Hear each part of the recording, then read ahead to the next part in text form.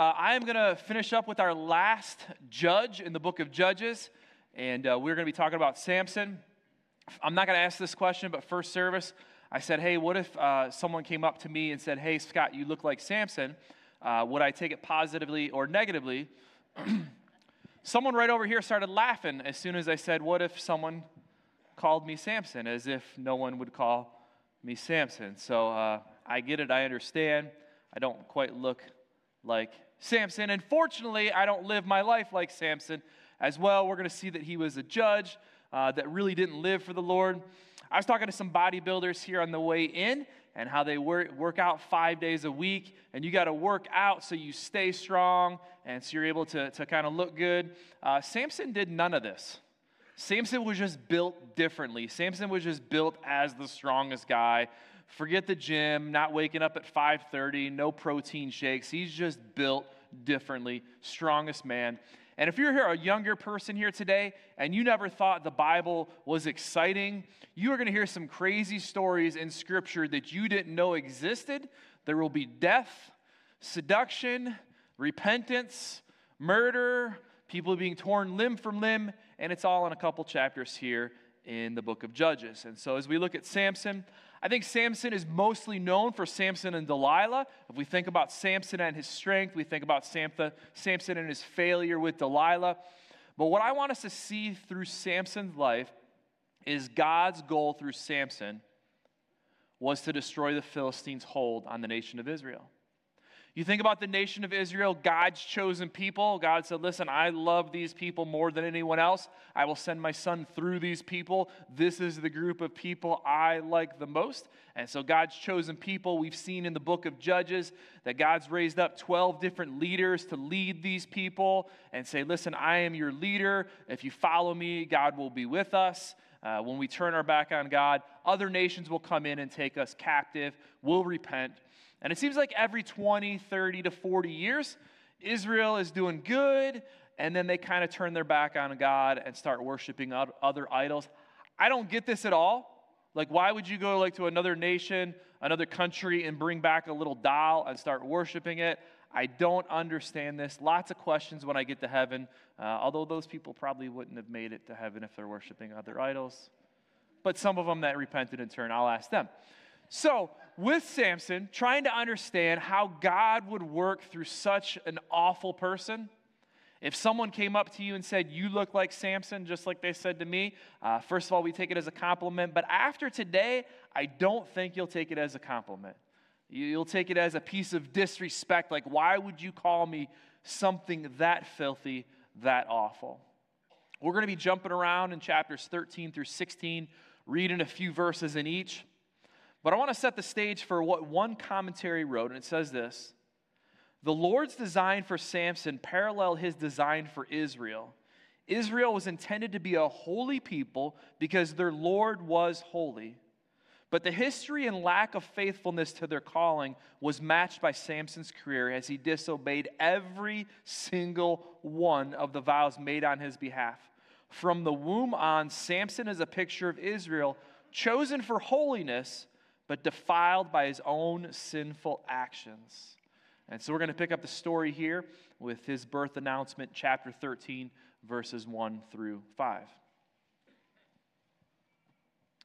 And the people of Israel again did what was evil in the sight of the Lord. Guys, if you've been with us in the book of Judges, that's in there like every single chapter. It seems like every time we tell a story, that story ends, and then we see this verse again. And the people did evil in the sight of the Lord. So the Lord gave them into the hand of the Philistines for 40 years. There was a certain man of Zorah of the tribe of the Danites, whose name was Manoah, and his wife was barren and had no children. And the angel of the Lord appeared to the woman and said to her, behold, you are barren and have not borne children, but you shall conceive and bear a son. Therefore be careful, and no drink of wine or strong drink. Eat nothing unclean, for behold, you shall conceive and bear a son. No razor shall come upon his head, for the child shall be a Nazirite to God from the womb, and he shall begin to save Israel from the hand of the Philistines. That is the key reference right there. Samson's goal in life was, through God, to save the nation of Israel through the stronghold that the Philistines had on them. It's maybe not the way that you or I would have chosen. Samson definitely goes about a different way through the power of God and how this happens. But we see an exciting time. Manoah and his wife were not able to have children. And the angel of the Lord appears to them and says, listen, you will have a son. And not only will you have a son, which was exciting, but he will be a great leader. And he will serve me. And as he serves me, he will lead you out from underneath the Philistines' oppression. Once again, I think that would be exciting as a parent to hear that a family that didn't know they could have kids finally able to have a kid. And to know your kid would be a good kid, like he'd be a leader. And then I'd think, well, he's probably got to be 20, 25 years old before he starts leading. So does that mean the Philistines will have us under oppression for another 20, 25 years? God, why couldn't this come quicker? But yet we see the excitement with the family. And he says, listen, I want you as your son to give him the Nazirite vow. The Nazirite vow was very simple. You could choose to take this oath, and sometimes men, sometimes women would take this oath for a period of time, maybe a year, 2 years. Some people did it for a longer, extended period of time. 3 times in Scripture, we see Samuel and Samson and John the Baptist where their parents were told, hey, your kid will take this Nazirite vow. And it says, with that, the kid shall have no strong drink, no alcohol, no wine, no strong drink. It says, number 2, he shall touch nothing unclean. Very specifically, it doesn't matter if it's a dead animal, you stay away from it. If your family member was having a funeral, you would not go to that funeral because of the Nazirite vow. You couldn't be around the dead. You couldn't be around unclean. And then number 3, you shouldn't cut your hair for any reason, any purpose at all. I have taken steps 1 and 3 of the Nazirite vow. Steps 3 is pretty easy for me. Step 2, I love dead cows and dead pigs and dead chickens and any kind of meat there is. Bring it to me. So we see the Nazirite vow. No strong drink. Don't go near dead bodies or anything unclean. Don't cut your hair. And chapter 16, verse 17 later on tells us his hair was an outward symbol of the dedication to the Lord. So his hair wasn't the actual strength he had. It was the outward symbol of the strength he had. Now we see later on when his hair is cut, not to spoil the story for you, but we do see him lose his strength. Samson, we'll see, does these awful things, but we read in Hebrews chapter 11, verse 32, that in the midst of his sinful acts, he was one of the most faithful people to the Lord at times. He's written in the Hall of Faith in Hebrews chapter 11.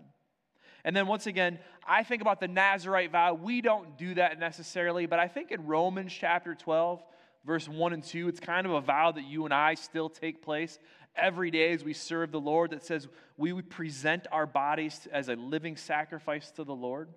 We're not to be conformed to this world, but be transformed by the renewing of our minds. And so we're going to look today, over the next couple of hours, we're going to look at the life of Gideon. If you're first time here, I'm just kidding. It's not a couple hours. It won't be too bad. But we're going to look in Judges here, and we'll be skipping around. But what I want us to see here, if you're taking notes, point number 1, see God work. See God work. I think sometimes we see things in our lives that don't make sense to us, and we don't see God working till later on. And I think if we're going to read this story the way it's presented, unless we're constantly looking to see how God is working, we're going to look and see this is bad, this is bad, this is bad, this is bad, this is bad, until we understand that God's goal through Samson was to destroy the Philistines' stronghold on Israel. But he's going to do it in different ways that probably you and I would not have chosen. So we are going to see God work. God's accomplishing his goal through Samson. Starting in chapter 14, verse 8. After some days, he returned to take her. This is not Delilah. This is first instance with a woman that he was kind of betrothed to. They were engaged. They had not yet consummated the marriage. But he says, I'm going to go take her. And he turned aside to see a carcass of a lion. And behold, there was a swarm of bees in the body of a lion and honey. He scraped it out into his hands and went on eating it as he went. He came to his father and mother and gave them some to eat as well, and they ate. But he did not tell them that he had scraped the honey from the carcass of a lion. Guys, what was step number 1 with the Nazirite vow? Or step 2, do not touch anything unclean. Do not touch anything dead. Does Samson know he should not be touching the carcass of a dead lion? Absolutely. But the honey was sweet, and it tasted good, and he wanted some. So he took it. And then I noticed, children, he didn't tell mom and dad because he didn't want mom and dad to know what he had done. So he hid it from mom and dad. And when he gets there, it says his father went down to the women, and Samson prepared a feast there, for so the young men used to do. Samson prepared a feast so like the young men used to do. Guys, if we're just reading over that, we think that maybe this is a Bible study. Mom made mastacholi, and we're getting ready to open up the book of Acts and see how God works. If we think about reading this verse, it says that this is more like a drinking party. Think about, hey, a bachelor party where everyone's flying out to Vegas, and what happens in Vegas stays in Vegas. This is what Samson was hosting, a drinking party for such as the young men used to do. Does it specifically say that Samson drank? It doesn't. But if I'm going to match up what the rest of his life was like, I'm guessing he probably got wasted during this party that he threw. Once again, what was number 1 of the Nazirite vow? Do not drink any alcohol or anything strong like that. Samson, once again, is failing. We see there's 3 things he's not supposed to do, and we're not very far into his story, and he's already failed at 2 of them. But we're going to see God work. We're going to see God work in 3 different things that he does that God is going to work in and through him. It continues on there in verse 10 or 11. It says,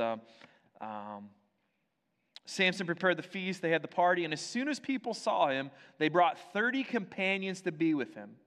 And Samson said to them, now let me put a riddle to you. If you can tell me what it is within 7 days of the feast, and you find out, then I will give you 30 linen garments and 30 changes of clothes. But if you cannot tell me what it is, then you shall give me 30 linen garments and 30 changes of clothes. And they said to them, put your riddle that we may hear. The first thing we see is the riddle. Under point number 1, the riddle. I think some of us could go home and get 30 linen garments, 30 changes of clothes out of our closet that don't fit us anymore and just give them away, and that wouldn't be a big deal. But for Samson, there wasn't a lot of people didn't have a wardrobe. They would have had a couple outfits, but not a lot of different wardrobes. And so he says, I'm going to give you this riddle at this bachelor party, and for 7 days you can figure it out. And what he does, he says the riddle, what is sweeter than honey and what is stronger than a lion, giving reference to this experience that he had. Remember the experience he had where he touched the carcass of a lion and got honey out of it? This is the riddle that he's sharing. And how many people know that he got the honey from the carcass? 1 person. He didn't tell mom and dad. He didn't tell his girlfriend. He didn't tell anybody. So the only thing Samson has to do for 7 days is to keep his mouth shut, and he's going to win 30 changes of clothes, which I guess I don't know what he would do. He would sell them. Who knows? But verse number 15, the people come to his girlfriend and say, persuade him or we will burn you and your family. Pretty serious. This girl says, I need to figure out what the riddle is. And verse 16, she persuades him, don't you love me? Don't you love me anymore, Samson? Can't you just tell me the riddle? I'll keep it quiet. I won't tell them. And for 6 days he keeps quiet. But then he tells her. And we see that he loses the battle. He loses the riddle. We had a comedian in here about 3 weeks ago, and he was saying some very funny things. How many people were here for the comedian? I love where we can laugh. We can talk about real issues, but still laugh and enjoy who we are. I think making fun of ourselves from time to time, because we all make mistakes, right? We all have problems, and I think the quicker we can realize that we're not perfect. I love how the comedian brought about some good points talking about marriage and made us laugh. But he's like, I think God has a sense of humor. He's like, he made marriage. Like, marriage has got to be a joke. It's not, but just bear with me. He goes, look, God got together and said, I'm going to create man, and I'm going to create women who are totally different from each other, who are wired in different ways, who think differently, act differently, want different things, and I'm going to force them to live together for the rest of their lives. Like, isn't that kind of funny? I mean, it's not. It's God's way, should you choose to be married, for sure. But I think about that. You know, one of the greatest studies we've done here is a Love and Respect. It's a marriage series. And just talking about that we're wired differently, right? I remember like early on in marriage, and we're way more mature than we ever have been, except maybe we're not, but sometimes we are, right, hon? Yeah. I think she rolled her eyes. We'll see. But early on, what you learn in marriage is guys want sex, girls want love. All right? So here's the game we play. Guys will buy chocolate, we'll show love, we'll do what we have to do to get what we really want, which is the sex. Girls will give sex so that they can really get what they want, which is the feeling of love. Now, that's not always the case. Please, you grow in your relationship. But I believe when those two things are being met, not out of selfish reasons, but of actual love and wanting a relationship that's better, when those two things are working in the right area, I think it's awesome. You understand what your wife's needs are. You understand what your husband's needs are. Even though we're wired differently, we act differently and think differently. If you're in here today and you're not married and you're thinking about being married, I would just encourage you. Marriage is difficult. It's worth it, but marriage is difficult. Don't make marriage harder on yourself than it should be. Don't marry someone outside of the faith. Listen, find someone who's focused on the Lord Jesus Christ just as much as you are focused on the Lord Jesus Christ, and run together. Marriage is difficult. Don't make it harder on ourselves. Amen? Amen. All right, we're going back to the story here. It says the lady came to Samson and she nagged him. Ladies, I'm not going there, but I'm just saying. You have a power of persuasion, and I would say use it in the right way. Nag your husband to church, right? Nag your husband to believe in himself. Nag your husband to bring the family to church. Nag your husband to do these positive things. And ladies, remember, if a husband says he's going to do something, there's no need to remind him every 6 months. We've got this, okay? All right, here we go.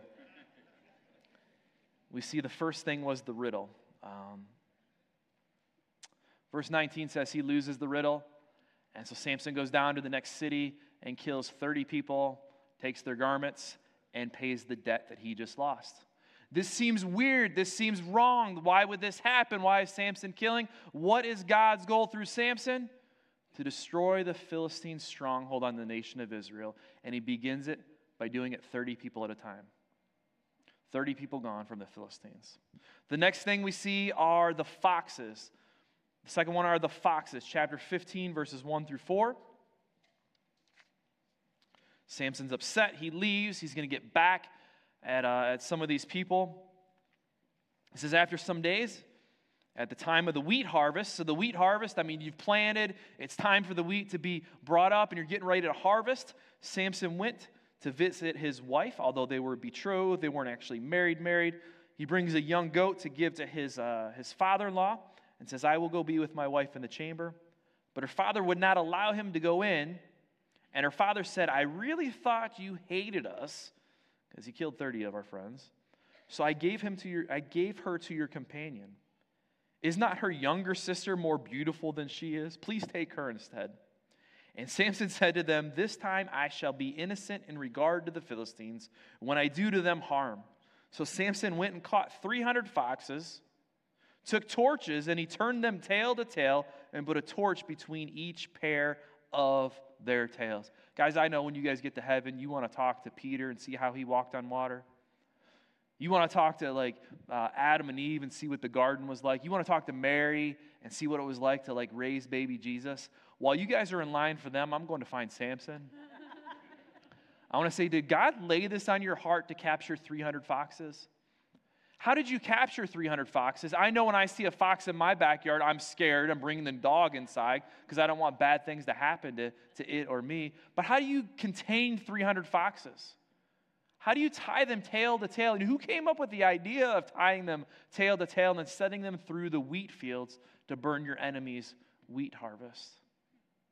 Once again, God's goal through Samson, destroy the Philistines.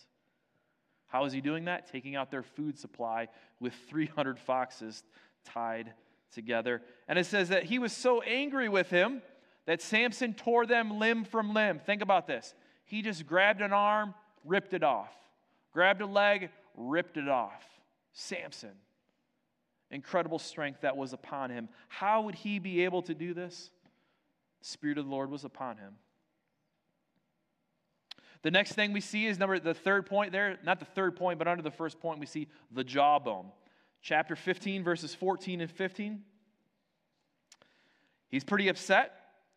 When he came to Lehi, the Philistines came shouting to meet him, and then the Spirit of the Lord rushed upon him, and the ropes that were on his arms became as flax, as if it had caught fire, and his bounds melted off his hands, and he found a fresh jawbone of a donkey and put his hand and took it, and with it he struck down 1,000 men. So after the harvest fields are burned down, they come and they capture Samson. Samson's like, sure, do whatever you want to do. Take me hostage. All right, we got you with your people. I found something. I'm going to start killing people. And he kills 1,000 men. Once again, cannot 1,000 people just jump on him and just like destroy him? Can you not get rocks from a distance and throw them? Honestly, if you were person 905 in line and you saw 904 people in front of you die, would you not get out of line and be like, you know what? Maybe today's not the day. How could 1,000 people not destroy one man? What was Samson's goal? God used Samson to destroy the stronghold that Israel had upon him, that the Philistines had on Israel. And this time he does it 1,000 at a time. How does that happen? It doesn't happen by working out more. It happens by what it says here. It said in chapter 15, verse 14, the Spirit of the Lord came upon him. This isn't the first time. In chapter 14, it talks about this young lion coming to get Samson and roaring at him and coming to kill him. And it says the Spirit of the Lord came upon Samson, and he took that lion and just literally ripped it apart. Like took the jaws and just ripped it apart and killed it with his bare hands, because the Spirit of the Lord was upon him. You know, I think we serve a powerful God, amen? And in the midst of the chaos that's going on around us, we know that research tells us that fewer and fewer people are coming to church. We see that people that do come to church come less often. We see churches closing their doors and really living in a post-Christian nation where the morals and values that we live in today are not the morals and values that the church would align with anymore. And I think about all these things that are going negative, and I think about some positive things that are happening here in the last 6 months, just in our own little area here. You know what I think about? I think about how just starting this year in the Olentangy School District, we're teaching the Word of God to children, right? There's 300 people right now. It'll be 1,000 soon. 300 people in the Olentangy. It's coming to Big Walnut, hopefully Westerville. And they're teaching the Bible Project, which is the same Bible lessons. If you go down the hall, hang a left, and go to Sunday school for the kids, the same lessons our kids are learning here on Sunday morning. These elementary students are learning. The Word of God's getting out. I think about 3.5 hours south of us at a little university called Asbury that some of you visited. My wife visited there last week. And I asked her, I said, what was it like? And I love when she says this. She goes, well, the speaker wasn't as good as you. I'm like, yes. Now, she simply said there was no show. There was no program. It was simple. There was a pastor up there asking people to confess their sin. People get right with the Lord. There wasn't this big musical performance. It was a dude up there with a guitar and a couple other college students singing. But the whole congregation was praying. And I think when the Spirit of the Lord falls upon this, and you can call it whatever you want to call it, but when the Spirit of the Lord was there, it wasn't other people praying for other people. It was people praying for themselves. God, revive me. It was just a group of people that in the midst of the darker days, people said, listen, I don't want what society is offering. I want Jesus. And I have Jesus, but I want more of Jesus in my life. I think about the public schools. I think about the Asbury Revival. And I think about this movie. I don't endorse movies. But this Jesus Revolution movie, I don't agree with 100% of everything that's in there, but just the documentary series of what happened out in California, where people who were written off by the church, whether we wouldn't want people like smelly, stinky, with no shoes, people in the church, when they found Jesus. I was talking to an individual this morning. He goes, that was me. He goes, I tried every drug there was from the early 70s to 75. He goes, I was that hippie person. And all of a sudden, God just got a hold of me with that Jesus music. And Joe Stoll was telling me that he used to have a record, whatever a record is, but he would play this record. And he wore out the vinyl on it because he listened to it so much and the impact it had on him. I thought, what if we get a little bit of God here? What if we get a little bit of that Holy Spirit? We got the Holy Spirit living inside of us, don't get me wrong. I'm not taking that away. But what if the Lord really poured out His Spirit here in 2023 on Genoa? I want to say that He's kind of cracked that door already. For some reason, we baptized 25 people in the last 6 weeks. We're getting ready to baptize 2 more. We did one first service. Almost every service this year, we baptized someone. I don't know why. I don't know. But I'm saying I see stuff that's going on other places, and I want it here with me. I hope we all get to experience that as well. Lots of great things that are going on. The Spirit of the Lord was upon him. God's goal working through Samson was? Oh, guys, I've said it 7 or 8 times. We got to get it by now, right? To destroy the stronghold the Philistines had on Israel. And so Samson is here. Samson, if he were at church here today, we would not allow him to lead a life group.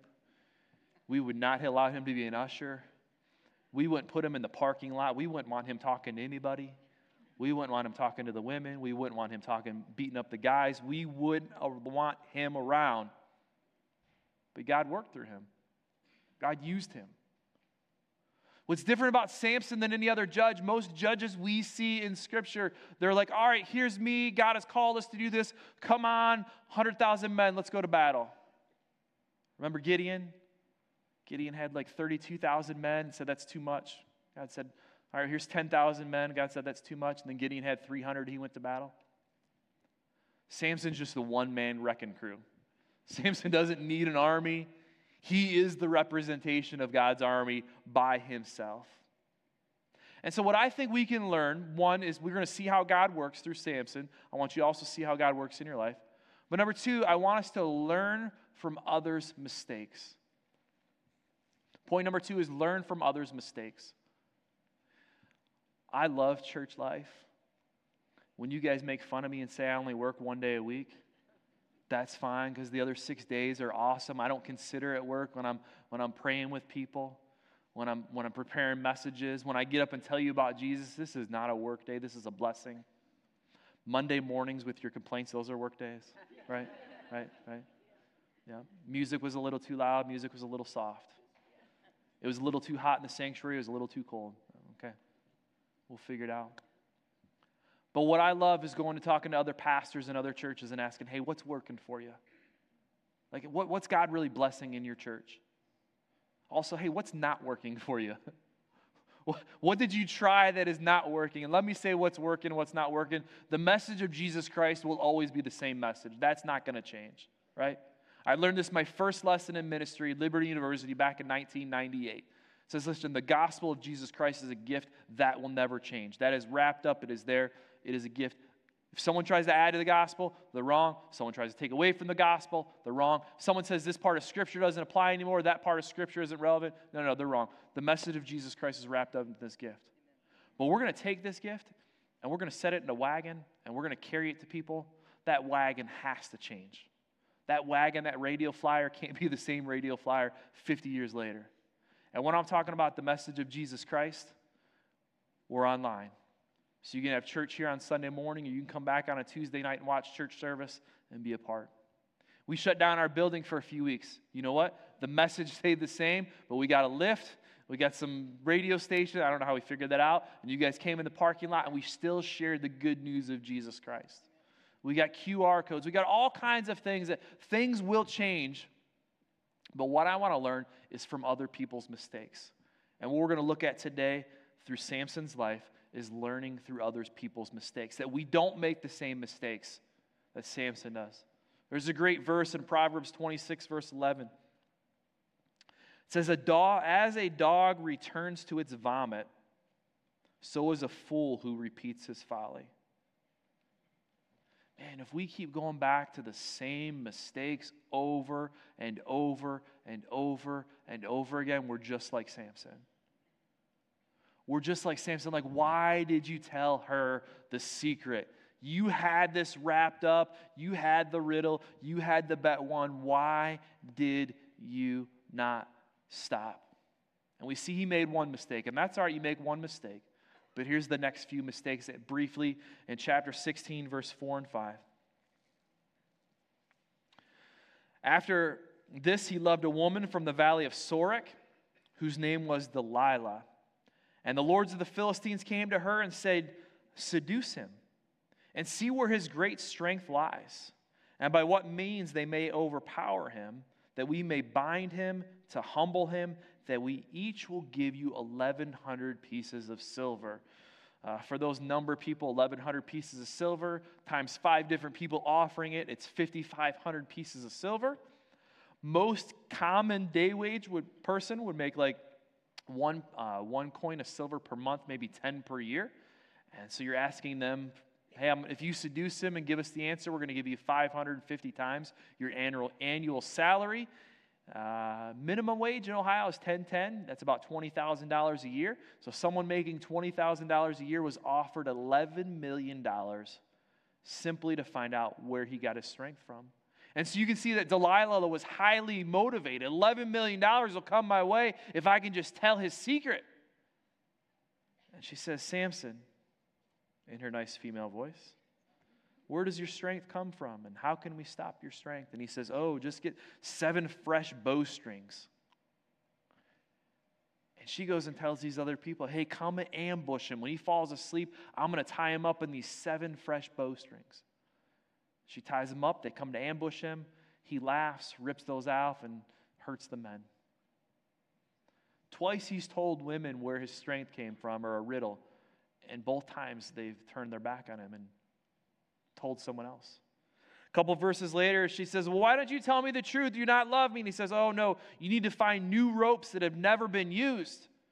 And the same thing, she goes and tells the men, they ambush him with these new ropes that he's tied up. He breaks those new ropes. Samson, why don't you love me? Okay, this time, the third time I promise, just weave my hair in a loom with fabric and I won't have any strength. And so that's what she does. And she tells people, they come and ambush him. And once again, he just breaks free. And finally, she just breaks him down after nagging and repeating in verse 16, chapter 16. And says, Samson, come on, where does this strength come from? At that point, he says, it's my hair. You cut my hair, and I don't have any more strength. And I believe that Samson fully knew that Delilah was going to go tell his enemy, listen, cut his hair.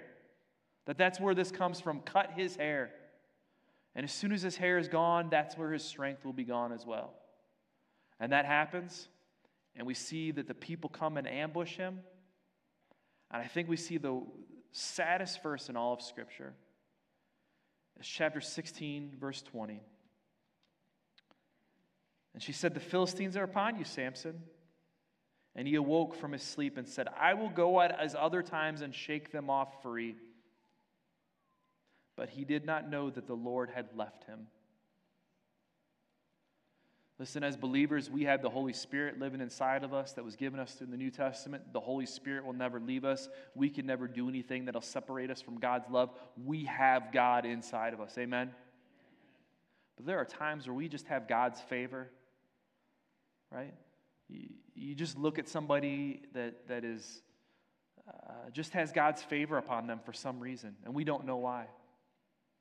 And I think there's times in our life where people will have that favor upon them you don't understand, but because God loves them so much, if they're not living for the Lord, God has to shake up their life a little bit and get them right back to where they started, get them right back in a relationship. And that's where Samson was. Samson was in a point where he wasn't living for the Lord.